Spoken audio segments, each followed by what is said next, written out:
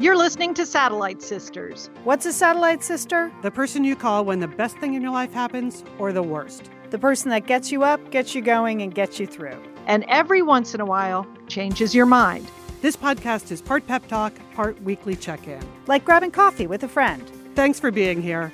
Welcome to the Satellite Sisterhood. You're listening to Satellite Sisters. We're so happy to be here today. I'm Lian Dolan. I'm here in the Wondery Sunset Studio. I'm a writer and producer in Los Angeles, and really looking forward to this show. Yes. I'm Liz Dolan. I'm the middle sister. I'm here with Lian. Lian, looking good in the sparkly sweater today. Thank you. Oh, nice holiday affair. Yes. Well, we have a lunch today with Diane, our accountant. That's it. Yeah. Me, Liz, and Diane. It's our Mud Bath production holiday party. It's going to be festive. Doing it up. Hey, and this is Julie Dolan in Dallas, Texas. I'm the oldest sister. I'm an empty nester, an urban nana with 5 grandchildren, and I am adhering to my December theme, which is don't freak out. So this is mid-December, haven't freaked out yet. Maybe you should all just sit back, listen to the show, and don't freak out with me. Don't freak out. Excellent. Yeah. Do you like? Speaking of not freaking out, can I just say, Lian, I know I texted you in the moment, but the Satellite Sisters playlist that you did on Spotify, so delightful to listen to. I was doing a little bit of tax planning, financial management on Sunday, across the board, end of year things. And I just had the Satellite Sisters playlist on there.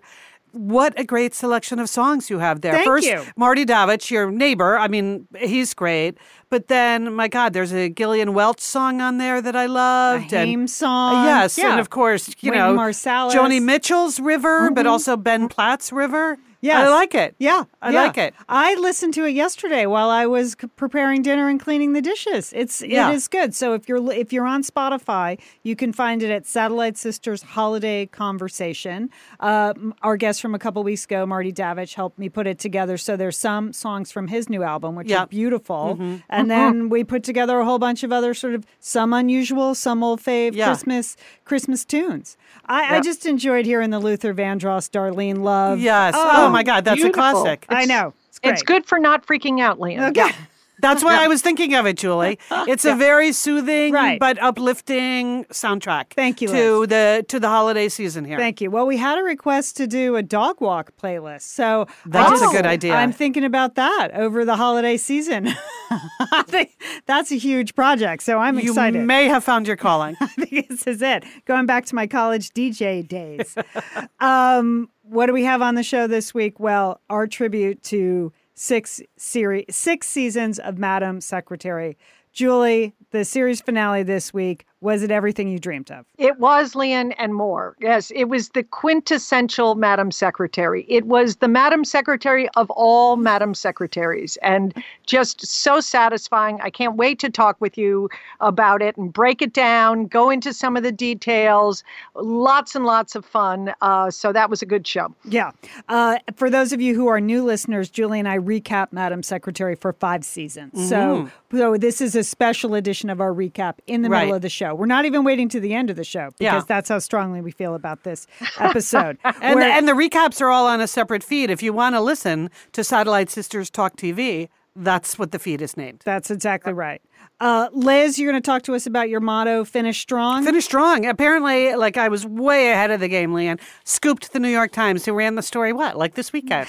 That we're supposed to finish strong? I've been telling you that for a month, people. We do that all the time. We're always ahead of the game. Yeah. All right, Julie, you have some great book recommendations in your role as urban nana. You actually put together a book list. I have an Urban Nana holiday book list. This week I'm going to do for books for young children, maybe 0 to 6 years old.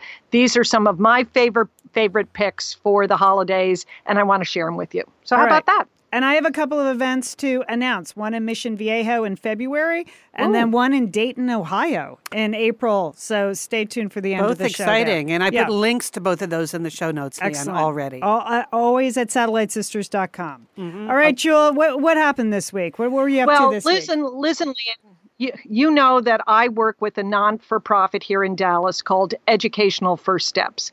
And what we do at Educational First Steps is we don't build childcare centers. We work with centers in low-income communities in North Texas, and we transform them into nationally accredited early childhood education centers.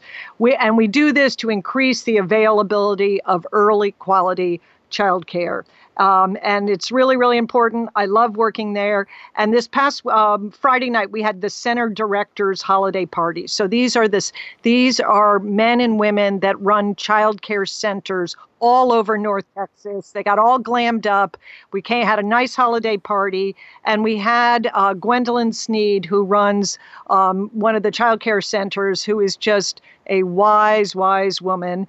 She was the keynote speaker, and she talked about both the toughest days she has working with young children. She described a day where she arrived at work and found out the cook was out, one of her teachers was late, there was a toilet backing up. Okay.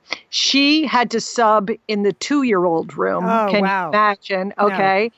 And none of the 2-year-olds liked the way she did wheels on the bus. Okay. And they were revolted. Okay. She was saying, so that is the day you think, well, maybe you ought to get another career. But she said the best day for her is when a family comes back, someone who's graduated from her early childhood education center and comes back to thank her for the work that she has done. And, in this time of gratitude, we have other sisters. If you're new listeners to Satellite Sisters, in addition to Liz and Lian, we have 2 other sisters, Sheila and Monica, that have been on our show for many years and occasionally pop up now on the show. But, our sister Sheila was a teacher for 30 years. And, of course, she extols the delights of gift cards at this time of year of teachers, right? Yes. But I think it's fair to say nothing tops telling a teacher, thank you. Yeah. Nothing tops saying, you made a difference in my life. And when Gwendolyn Sneed was saying this, it just made me want to reach out and thank all the teachers in my life and all the teachers that are out there all the time, every day, doing it for, the 1-year-olds, the 2-year-olds, the 18-year-olds. So thank you very much. So it was very inspiring to go. Oh, that's a beautiful story, Julie. Yeah, it must be, you sort of set these children out into the world, especially if you're in early childhood education. You don't know what happens. So to see someone again 2 years from then, 10 years from then, it must be super meaningful. So, okay. Yep. Thank you, teachers. All right, okay. Julie, and good work on that. You're the president of the board this year. And no, I'm board chair. Board chair. Board chair. Yeah. Okay. Yep. Well, regardless, it's a big job. So if occasionally you hear Julie leaving the show 10 minutes early, that's what she's doing. She's busy. Yes, every day. I work on it every day because I think it's really important that everybody have access to quality childcare. Excellent. Excellent. Yeah. Yes. All right. Now to something a little bit more mundane, but hopefully uplifting for you, Julie. Remember about a month ago you reported on houseplants? It was Satellite Sisters. I was bitter. I was pretty bitter about it because they don't do any good in terms of filtering toxins out of the air. They don't. Right? But then a week later, I saw a piece in the New York Times about how people in New York City and other urban areas are trading houseplants and making friends.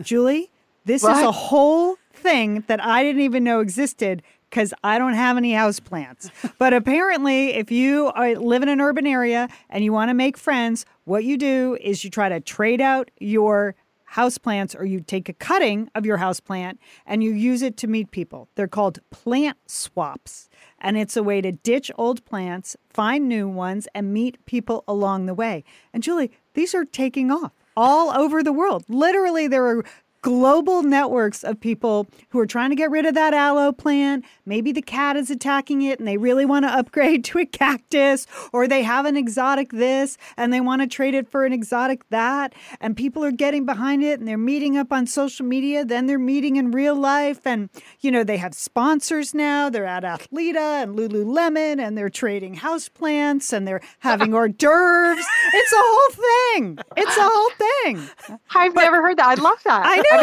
I mean, people who like plants. Don't you like people who like plants? Yeah, I think it's like people who just have plants. They don't even like it. One woman who started a whole network called plantswap.org, she said the idea struck her one day. She was like in her neighborhood in Brooklyn, and she saw a big, beautiful houseplant that was just dumped in a garbage. And she's like, somebody just got tired of it. There's got to be a way to recycle houseplants. I mean, you got to give it to these youngsters. Yes. They're just recycling everything.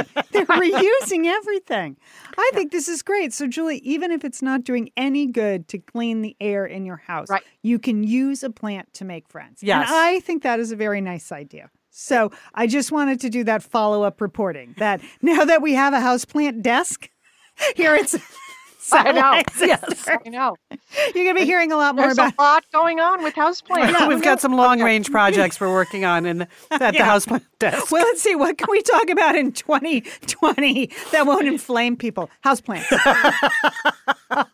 Houseplants. Yeah, when we look forward to next year on the news front, wow. It's going to be HP every week, right? Yeah. We are going to be trying some new material. Starting up some new desks.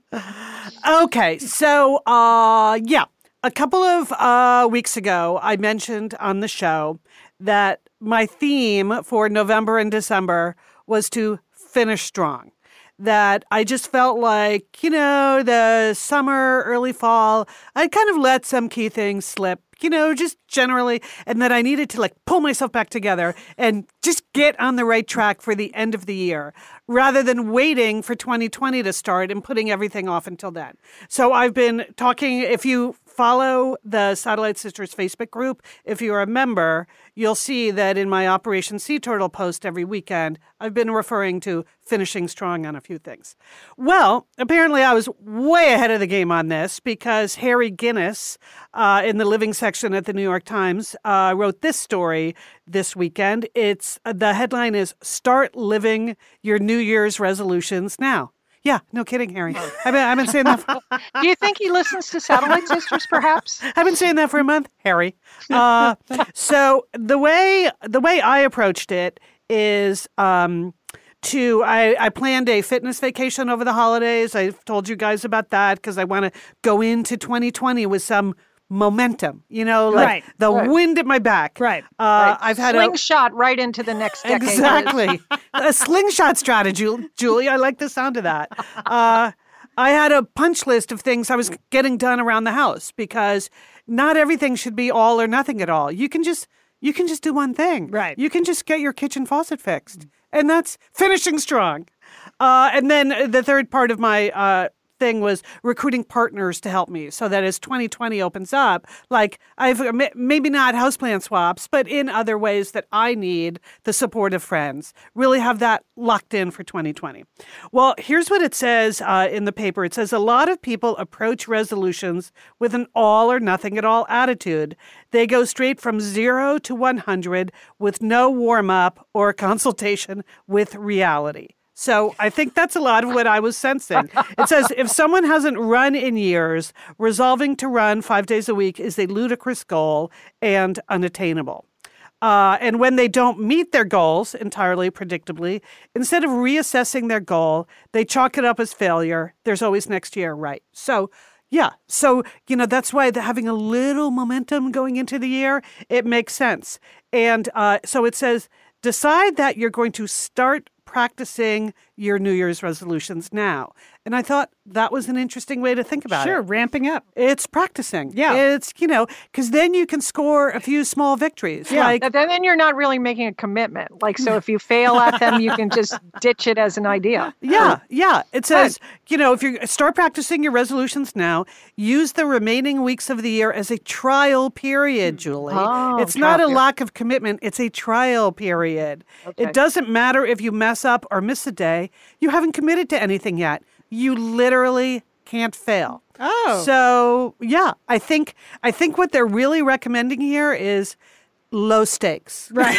That's good. I think that's good. Not the all or nothing at all. Again, if we want to dovetail off my motto, don't freak out. You really don't want to set up high stakes in the month of December. Yeah. Start low stakes. Yeah. Yeah.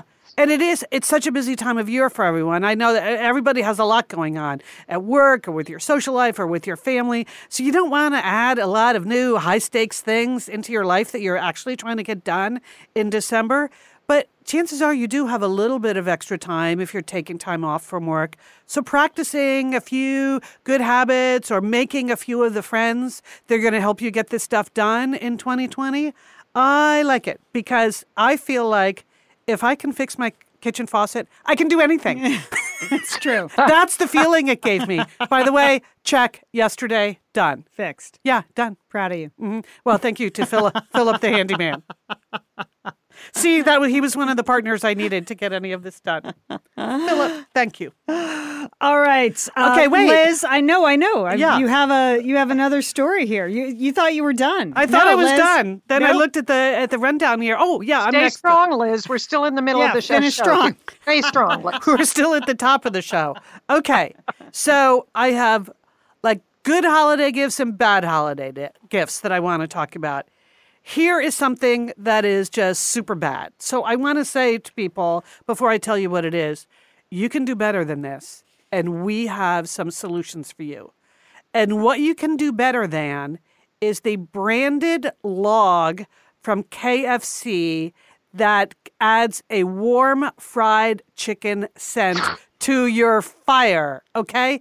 That's a thing. I thought that was not real. I thought that was totally fake news, Liz. Well, here's what it says in the news, Julie. When KFC introduced the logs in 2018, the chain sold out its entire supply online in 3 hours, according to the company. This year, the logs are on sale at Walmart for $18.99 in what the retailer describes as a limited time deal. KFC would not say how many logs were available. Okay, so KFC... It doesn't matter how many logs are available. That is a terrible idea. So people, if you're starting to freak out over the fact that you did not get to Walmart in time to buy a fried chicken scented log, relax. We have so many better Christmas gifts for you at the Satellite Sister shop, right? Just, you don't have to go to any store. There's still time to order this stuff online. So I just want to recommend, Julie's got a whole Urban Nana collection, right? You've got the Urban Nana t-shirts and stuff, and then you've also got the Nana Camp stuff for the kids. That's a solid gift. I know, and that's nice. And then we're going to put it together with one of these children's books that I'm going to recommend this at the end of the show. There's a really nice gift. Yeah. Okay, my favorite item number 2 is a pillow that just says, call your satellite sister. Okay. Yeah, that's always right. appropriate. Those are nice pillows. You can put it in your own home, give it to your friends. That is a really nice pillow. That was designed by a longtime listener. Yes. And we are very grateful for that design. So call your satellite sister. That's all there. And then I just want to say your basic tees. We have long and short sleeves, regular and plus sizes. So there's literally no T-shirt we don't have for someone on your gift list. Liz has you covered. I do. I really tried to think about this. So if you go to satellitesisters.com, you'll see the link to the store in the upper right-hand corner. And super easy. I suggest you go now. We won't sell out quite as quickly as the stupid KFC fried chicken scented logs. But, they need to print up the stuff and get it to you. Anyway, that's my recommendation. No chicken logs. Just go with the Satellite Sisterhood. All right. Thank you, Liz. All right, stay tuned. Our salute recap to Madam Secretary is coming up. But first, we'd like to thank a few sponsors on Satellite Sisters. Liz and Lian here, and we are so grateful to have OSEA support Satellite Sisters. Why? Because it's just a great product. Holy cow, do we love OSEA's skin and body care. And you know what? This Mother's Day, just look no further than OSEA. Spoil the moms in your life with the little luxuries from OSEA. The moms, the stepmoms, the bonus moms, the people who bring a touch of something special to your life. Aunts, grandmothers, they would love a little OSEA this Mother's Day. And you can get 10% off your first order by using our code SATSisters at OSEAMalibu.com. And Liz, you know what every mother and mother figure needs? What? More moisture, Liz. They need more moisture in their skin. No kidding. I mean, really, the creams, the lotions, the oils, I love it all. That duo they have going. Oh. Like, You can't miss with the duo of Osea. Liz, the Mega Moisture Duo. Yes. You can literally see your skin get firmer, and it just delivers this full body glow. Okay, we have raved about the Undaria algae body oil. Well, pair that with the Undaria collagen body oil. Youthful, Liz. Your youthful glow is going to happen. And it's infused with Osea's signature Undaria seaweed. So it just smells so delicious, doesn't it? I know you're talking about giving it as a gift. I also suggest just giving it to yourself because you're worth it. That's true. That is absolutely true. Okay, that Moisture Duo I mentioned too is a great value because you can save 16% plus the extra 10% with our code SADSisters. So this is it. This is a win-win-win Mother's Day gift. Spoil the moms in your life with clean vegan skincare and body care from Osea. Get 10% off your first order site-wide with the code SADSisters at OseaMalibu.com. And you get free samples in every order and free shipping on orders over $60. Osea is spelled O-S-E-A. So head on over to OseaMalibu.com and use code SADSisters for 10% off. Thanks, Osea. Okay, now this is a big finish. Talk about ending 2019, finishing strong. The Madam Secretary recap. I can't wait to hear what you guys have to say. Yeah, I actually miss our fake Madam Secretary theme song music. I know. I should have had that in the queue. All right, this week was the series finale. They had a short season this year, 10 episodes. We weren't able to do our regular recap because of some scheduling issues, but we wanted to salute this fantastic TV show because we enjoyed it for all 6 seasons. Didn't we, Julie? We did. I mean, it was so unique that there was, a female role model. First, she was Secretary of State, and then she became President of the United States. And each week, we just took a journey with our, Secretary of State or our President, Elizabeth, and it was great. Yeah, I just thought this was a super satisfying end to a really wonderful show. She was a smart, accomplished woman. She was married in a good marriage to a decent, accomplished husband. They had a very supportive marriage. They had 3 pretty interesting kids. And I know that doesn't sound like an earth-shattering premise for a TV show, which is why there aren't any TV shows about things like this. Because it's much easier to pitch a show about a woman who's like battling her demons. You know what I mean? Like, the anti-hero. Yeah, juicy trouble carrier. Okay, character, fine. But I liked Elizabeth McCord because she was out there just trying to do the right thing every day. And she had a team around her that was also supporting her. So, and I loved all the international topics, particularly in the early seasons. Every week it was a crisis somewhere in the world, and somehow she'd have her light bulb moment and solve the crisis in a diplomatic form.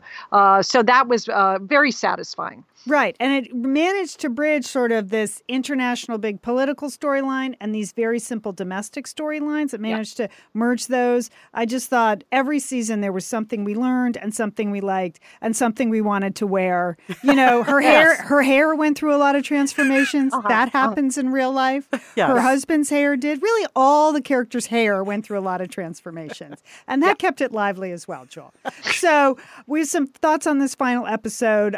First of all, I felt like going back in time and, proof positive that people listen to Satellite Sisters. I mean, the ERA was in there.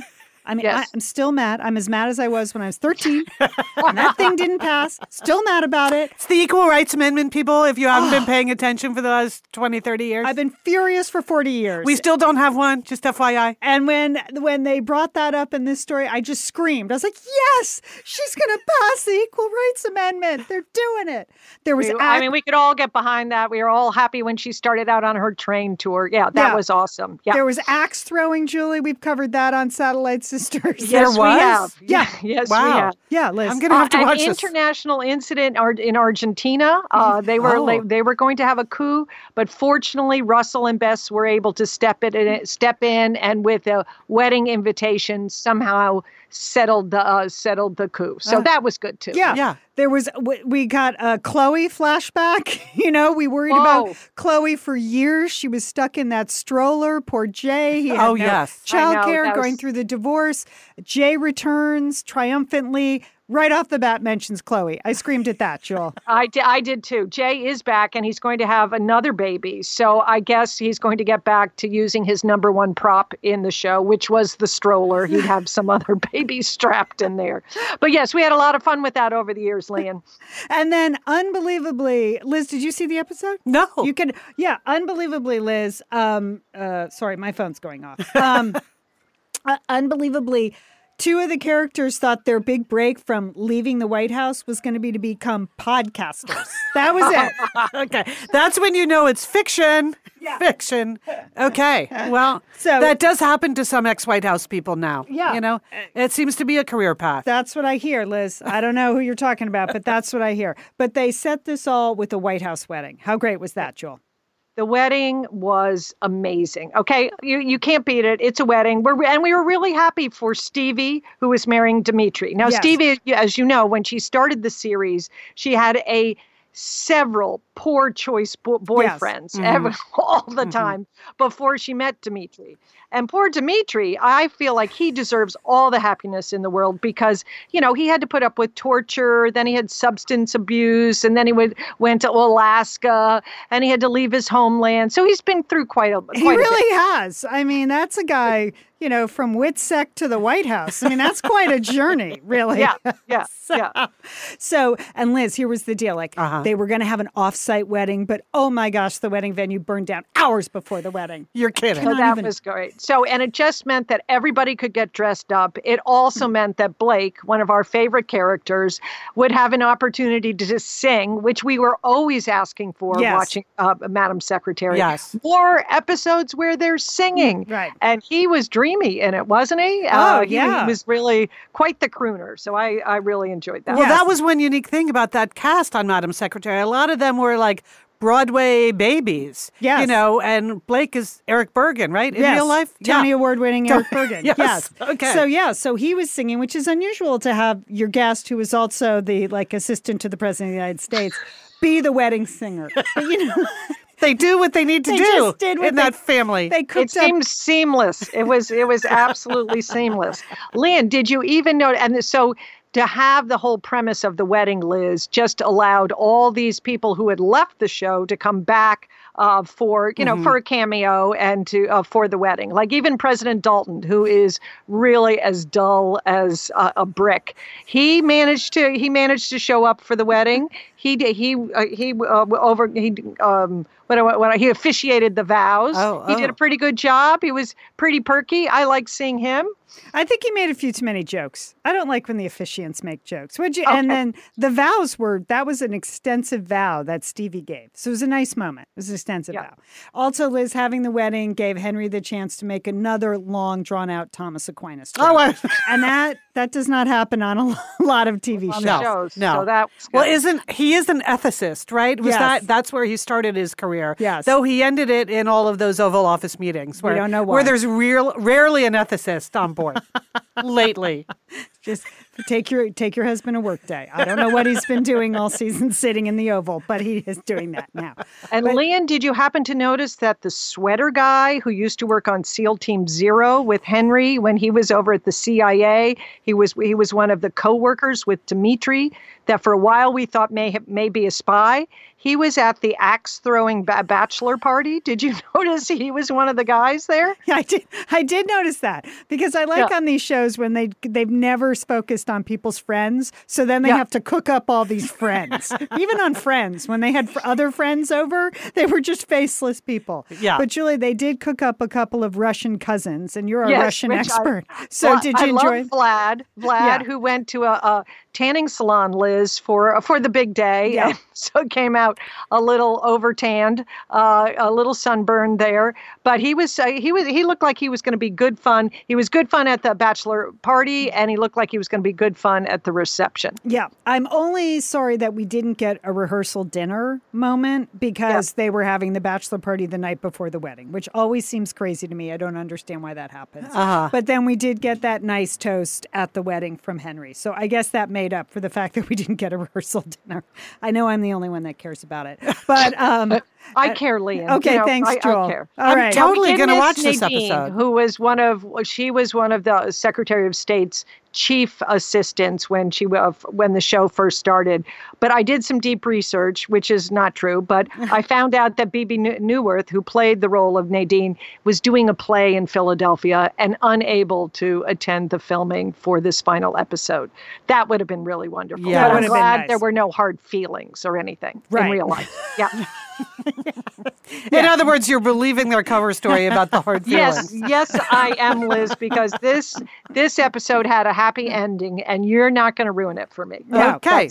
It did. When she went off on that train to like sell the ERA across America, hashtag she's my president. That was a good moment. Let's hold on to that.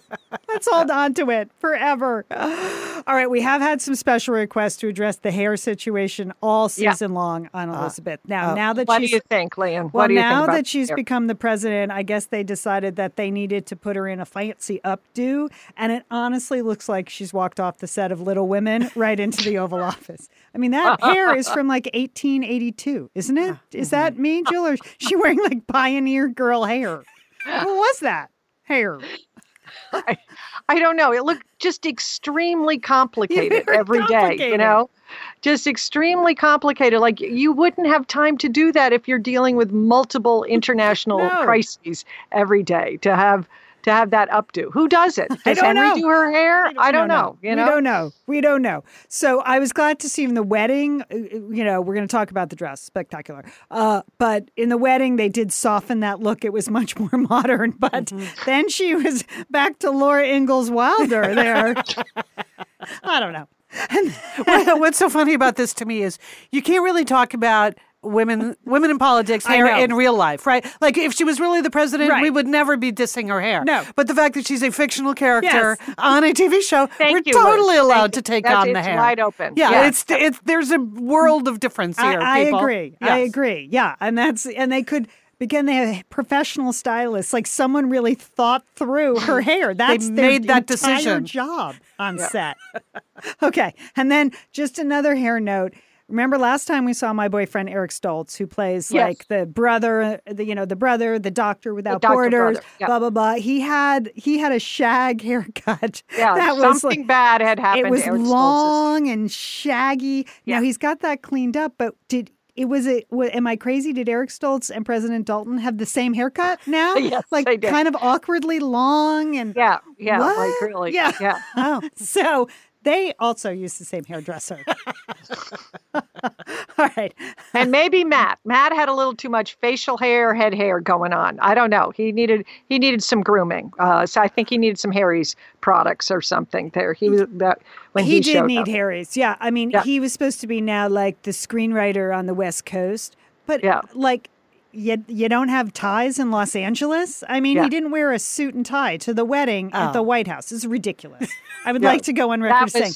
That was wrong. Yeah, totally. We have ties in Los Angeles. Men here wear them. My husband wears one every day. All right, there you go. He is the only man now in we Los have Angeles. to talk about the ties. Madam Secretary, when she became president, started wearing a blouse with this tie thing, this like neck thing. It was like, I don't know why she was wearing that.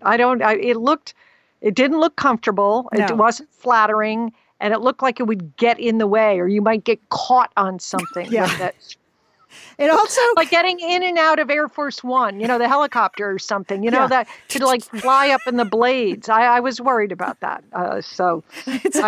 It's also something that if she really were the president in the real world, like day one, there would be a story in the New York Times style section, like, what's the deal with the ties? And they would have, so like if they used it in the story, I think it would have been funny, like to actually mention it over the course of the season. Like about how ridiculous it is. Yeah. Like I'm sticking with this. This is my thing. I'm making a subversive political statement. But they didn't. They just let everyone in America go, why is she wearing a tie? This is so distracting. And it wasn't tied in a bow. It was just kind of looped over. It wasn't, I don't know. Yeah, it was distracting. That it's was meant the to main symbolize thing. something. Something. The fine line women in power have to walk. Yes. Is that what we're going with that? No, just don't wear it. Just wear the blouse. Yeah, she's already the president. Yeah. All right, so now we're going to go into Binders Full of Blouses. Julie, first of all, let's just talk about this episode, but you shocked us by saying you have an all-time best list, so that's exciting. You did some work on this. I do, but let's first talk about this episode. Lian, that wedding dress, Oh. I don't know where you go to rent the runway, go somewhere. You order that. So even though I know your sons are nowhere near getting married, you wear that to their wedding because that is beautiful. And I'm going to wear it too. I'm going to get it in my size. You get it in your size. We're both going to wear that to one of your sons' weddings because that was the most beautiful sort of gray with pink flowers. It was feminine, but it was strong. It looked comfortable, and it was just elegant. Yeah, the mother of the bride dress that she was wearing was spectacular. We got a lot of applause for that over on the Facebook page too. She looked great. So I would have to say, did you have any other comments? No, that's all I had. That's all I had. So yeah, go for it. I just have thought back about the binders of blouses. I mean, the show, was really, a role model show.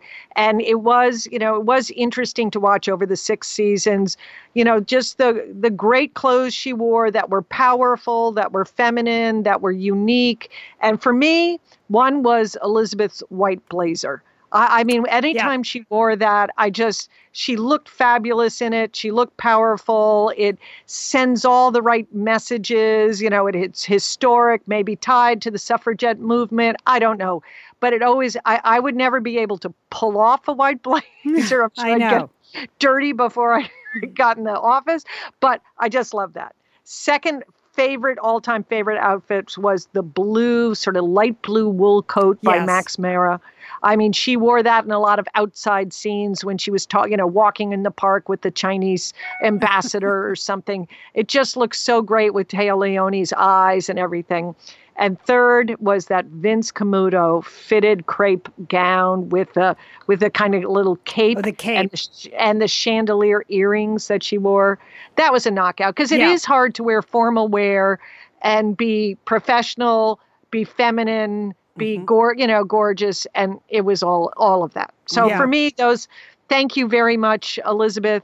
Thank you for your 6 years, for your service to the country, and for wearing some really outstanding clothes. Yeah, it was a great way to wrap the season. I'm checking to see if I can find out who did that mother of the bride dress, but we'll get back to you. I looked up, Lee, and I couldn't find it yet. So. It'll surface somewhere.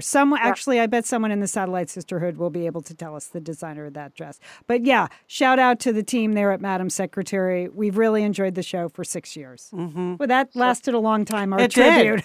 Yeah, we're going to have to bump a couple of other segments, but I think you gave the series finale the attention it deserved. Yeah. It was important culturally and fashion-wise. It was.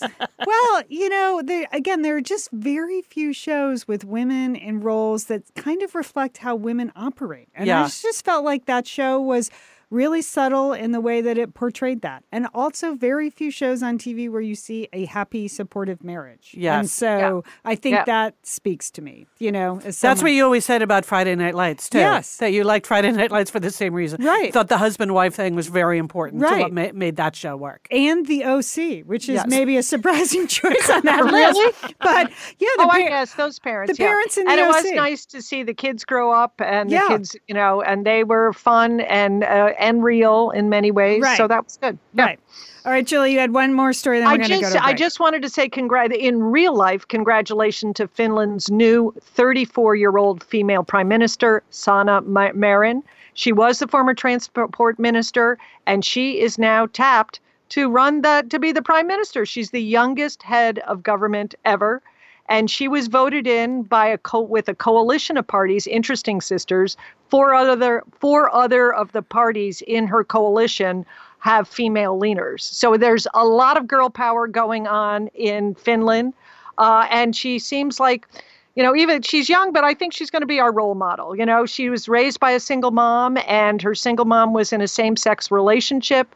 So she's a big supporter of gay rights.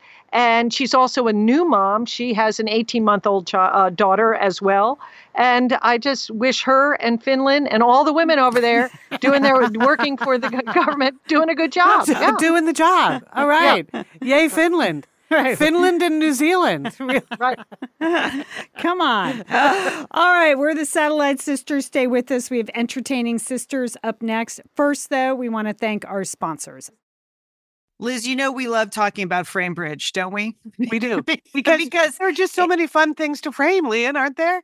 Right. Anything. You can just upload a digital photo from your phone and they can print it and frame it. And that is a gift right there, a gift people would love getting.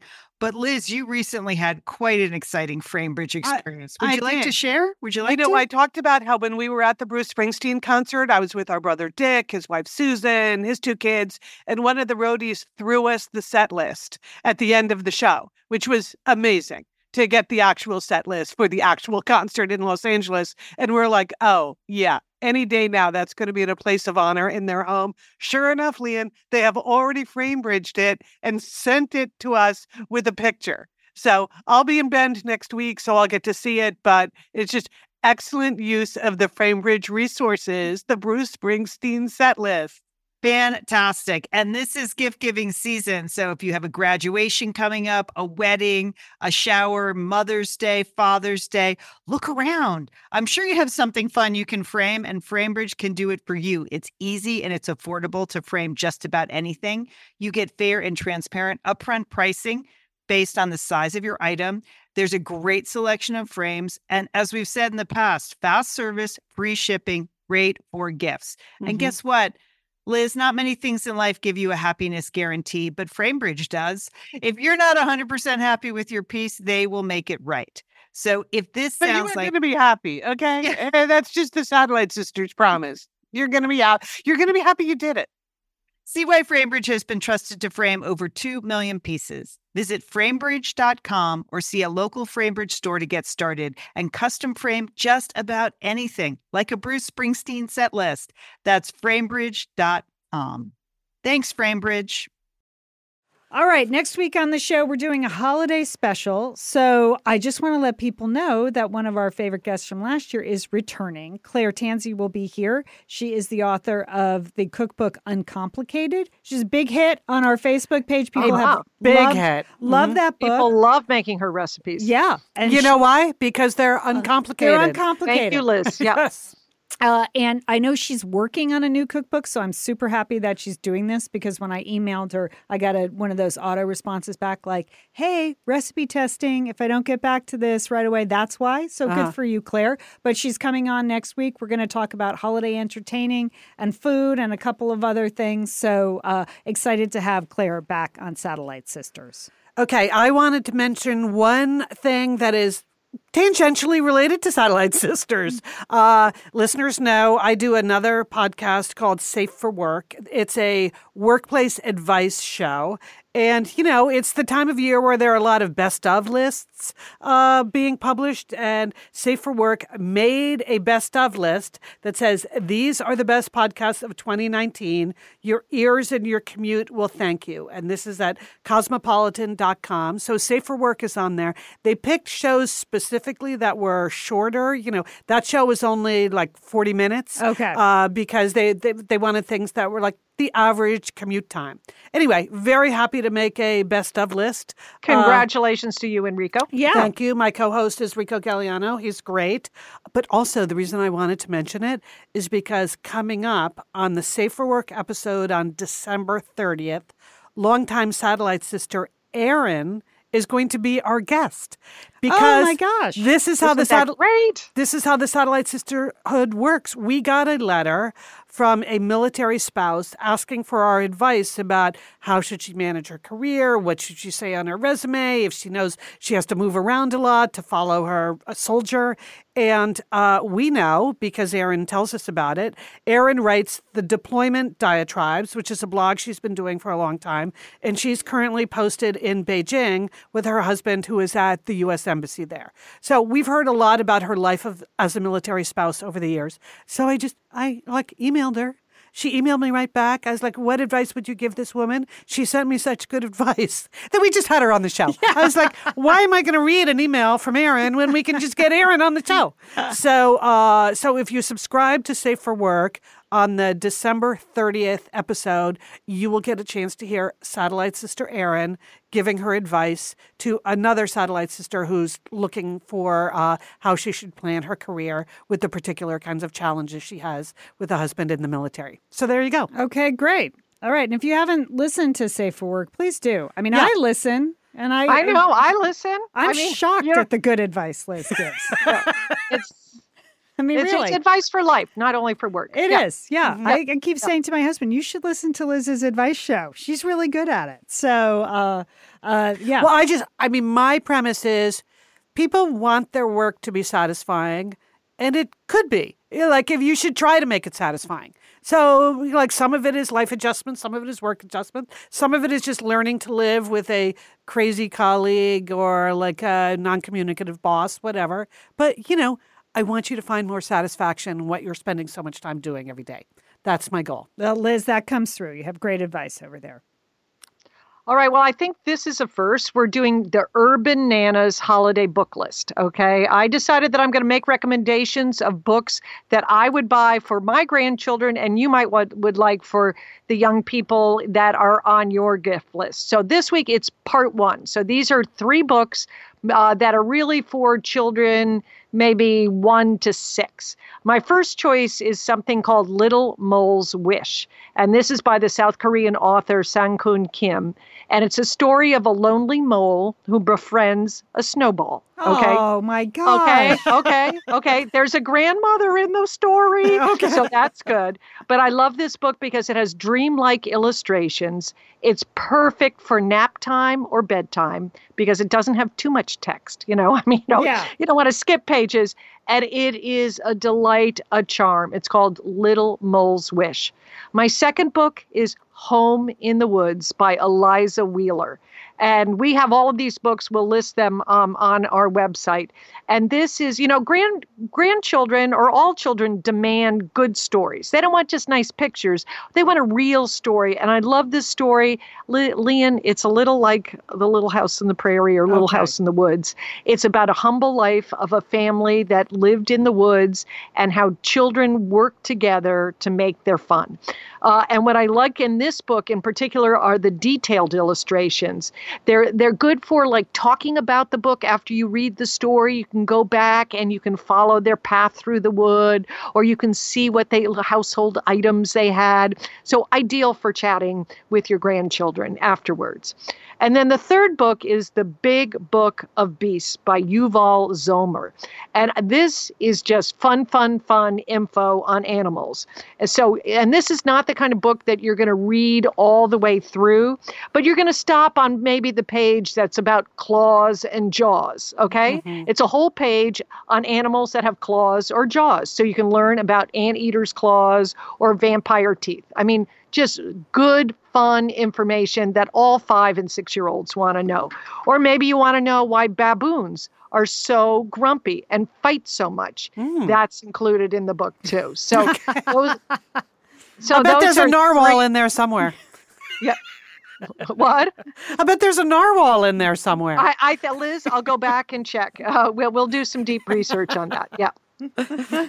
Okay, Julie, I like this segment. I like that you're recommending those picture books, and that is such a beautiful, wonderful time of life when you can read. They just love their books so much, that age group. It's so fun to read. Makes me a little misty-eyed thinking about it. Yeah, and so next week I'm going to do for slightly older children, maybe 6 to 12. I'll have some selections of books that you might want to consider. Hey, maybe you should put that list also on the Facebook group, too. I will do that. Okay. Thank you, Lian. All right, I wanted to mention a couple of events. So I feel like it's entertaining. Yes. So I think it qualifies as entertaining sisters. The first is my first appearance for my new book, The Sweeney Sisters. Mm-hmm. My book is coming out April 28th. So April 28th, 2020. I know it seems like a long time away, but it's really not. Reviews are starting to come in. Can I say I got a really nice review in Publishers Weekly this week for the book, which really made me happy. And there have been Congratulations. some advanced copies out there, and they're getting good reviews on Goodreads. And one of our Satellite Sisters posted a good review in the Facebook group, so I really appreciate that. That's kind of a scary gamble, like you don't know. Boy, I hope people like it. So now the people like it, there's a little bit more confidence to promote it a little bit.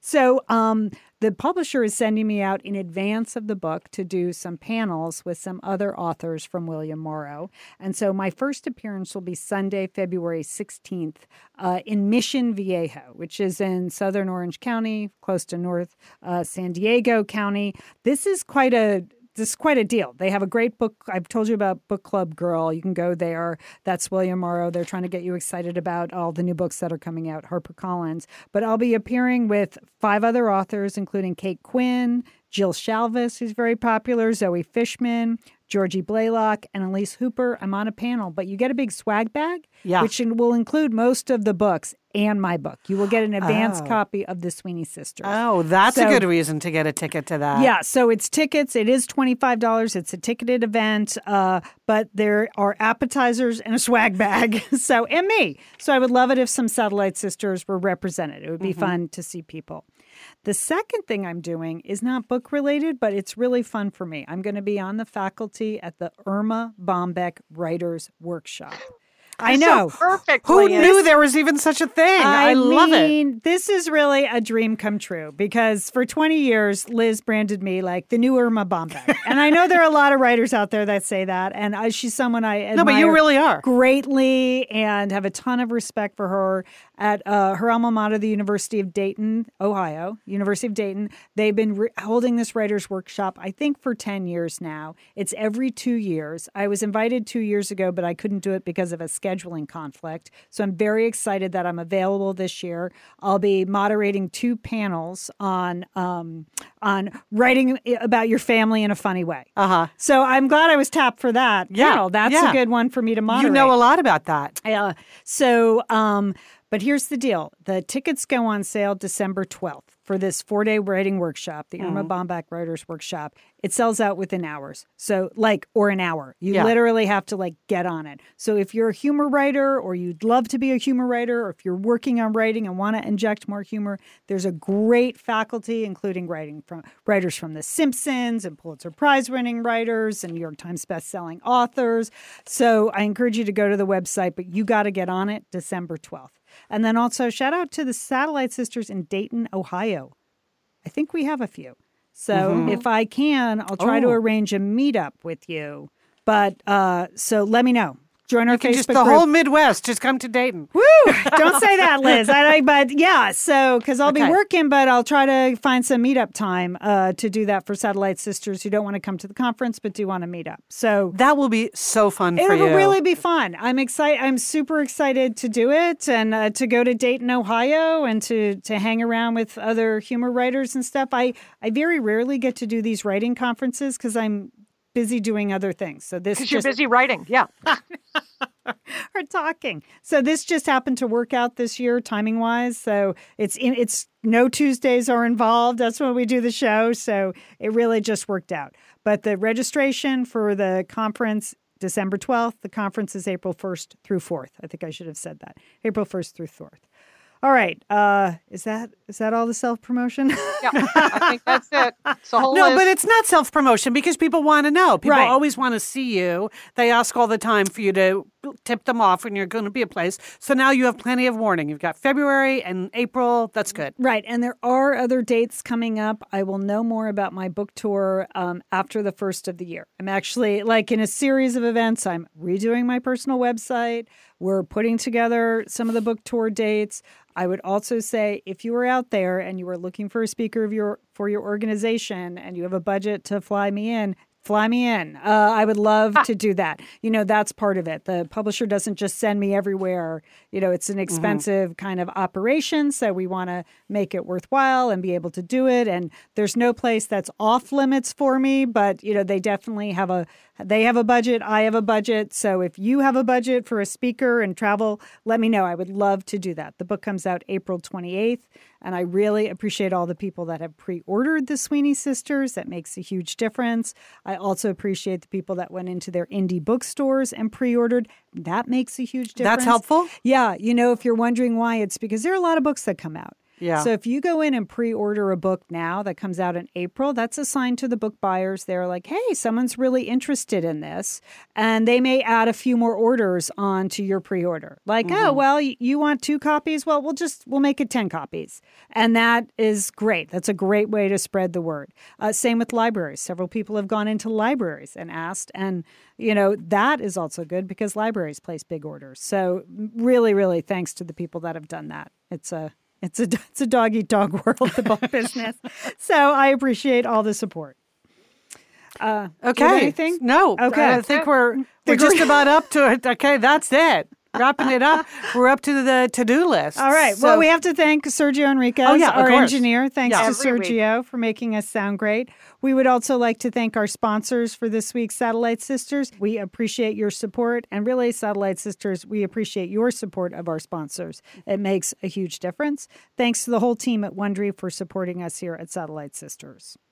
All right, it is time for our to-do list. Liz, your surprise to-do list. What do you got going, Liz? Okay, because I've told you, it's all about the wind at my back, the finishing strong. Here's what I decided to do. I know I complain about HOA, HE double hockey sticks. Yes. Yes, you do. The vibe in my building is not as friendly and cordial as I would like it to be. So because I'm going to be home for most of the holidays, I am actually going to organize a little holiday open house for my neighbors. So Wow, I'm doing that. okay. Now, That's I originally thought of only inviting the second floor people because, as you know, we're fine. The second floor people are fine. Is the first floor people that are not? Then I thought that would be unkind, wouldn't it? It to is only unkind. invite the second floor? Yes. Right. So because they would hear it down on the first floor, the party on the second floor. Yeah. And they'd complain. They'd complain, Liz. So you better invite them. Anyway, so I just decided I'm going to go for it. Super casual, open. I was inspired by a woman on the Facebook group that said that's what that she and her husband decided to do over the holidays. They just have a little open house window of opportunity, like come on by, stop in. So I'm going to do that. There you go. That's on my to-do list. That finishing strong, I have to Liz. set the date. Ooh, yeah. Finishing strong. Finishing strong. Lian, your to-do list item is unusual. Okay. Well, I just mentioned I'm redoing my personal website in anticipation. Yes. So I wanted to get some new headshots taken. I need to fit a certain format. I know we had some headshots done last year. One of the, I guess, silver linings to having cancer is I have cheekbones again. I've lost some weight. So I'd like to capture this moment in time.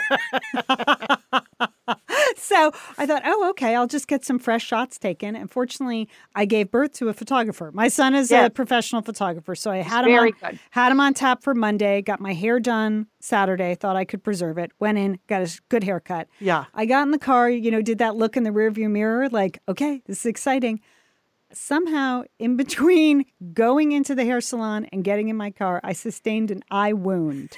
My eye was wounded. Ooh. My right eye just did not look. You have no idea how this happened? I don't know how it happened. I don't recall any pain. I don't recall any agitation. I just know that I had a big old bloody red eye. When I got back in the car. Yeah, bad. And I'm supposed to get headshots You don't want to taken. preserve that. No. And I know you can Photoshop it, but there is a psychological, thing when your eye is all janky. And of course, I feel pretty. Yes. I could barely drive home. I was just so upset and exhausted. I couldn't look in my eye. I was hungry because I'd been there forever. I felt like Sheila. I was like, this is what happens to our sister Sheila. Every day. She gets an eye wound. Yes. So I get home, and unbelievably, who shows up at my door 5 minutes later but our sister Sheila. And I pointed to my eye wound, and of course she's like, oh, that's happened to me. Long story short, I've recovered. Yes. New headshots tomorrow. That's happening. That's happening. Julie, what do you got on your to-do list? Well, I was at the doctor's office, saw Good Housekeeping magazine, and it had an article about how to gift wrap using dish towels or tea towels for the holidays. So I have to go to a gift exchange tonight. This is my book club. We don't buy each other gifts. We bring books that we've read that we enjoy, and we wrap them up, and we do that as our gift exchange. It's a good idea. Yeah. It's really fun. So my to-do this afternoon is to somehow put a tea towel around the book that I have. I've done a couple practice tries, and it's not looking like the magazine. I don't know why. It just looks like It looks like I wrapped up a book in a towel. It doesn't look like a gift presentation at all. Here's a pile of laundry. Knots, I don't know. Here's a pile of laundry. So you're just going to keep trying? You're going with the concept no matter what. You committed to the concept. I could use a rubber band, and just scrunch it up at the top and make some kind of poof on top of it. Yeah, that sounds nice. But I bought the holiday towel. I have the book. I'm gonna go back in there, try one more time to get these festive knots to make it look good. You can make it happen, Julie. I believe in you. Good luck. Good luck. All right, that's our show for the week. Hey, sisters, have a great week. You too, Lian. You too. And don't forget, call your satellite sister.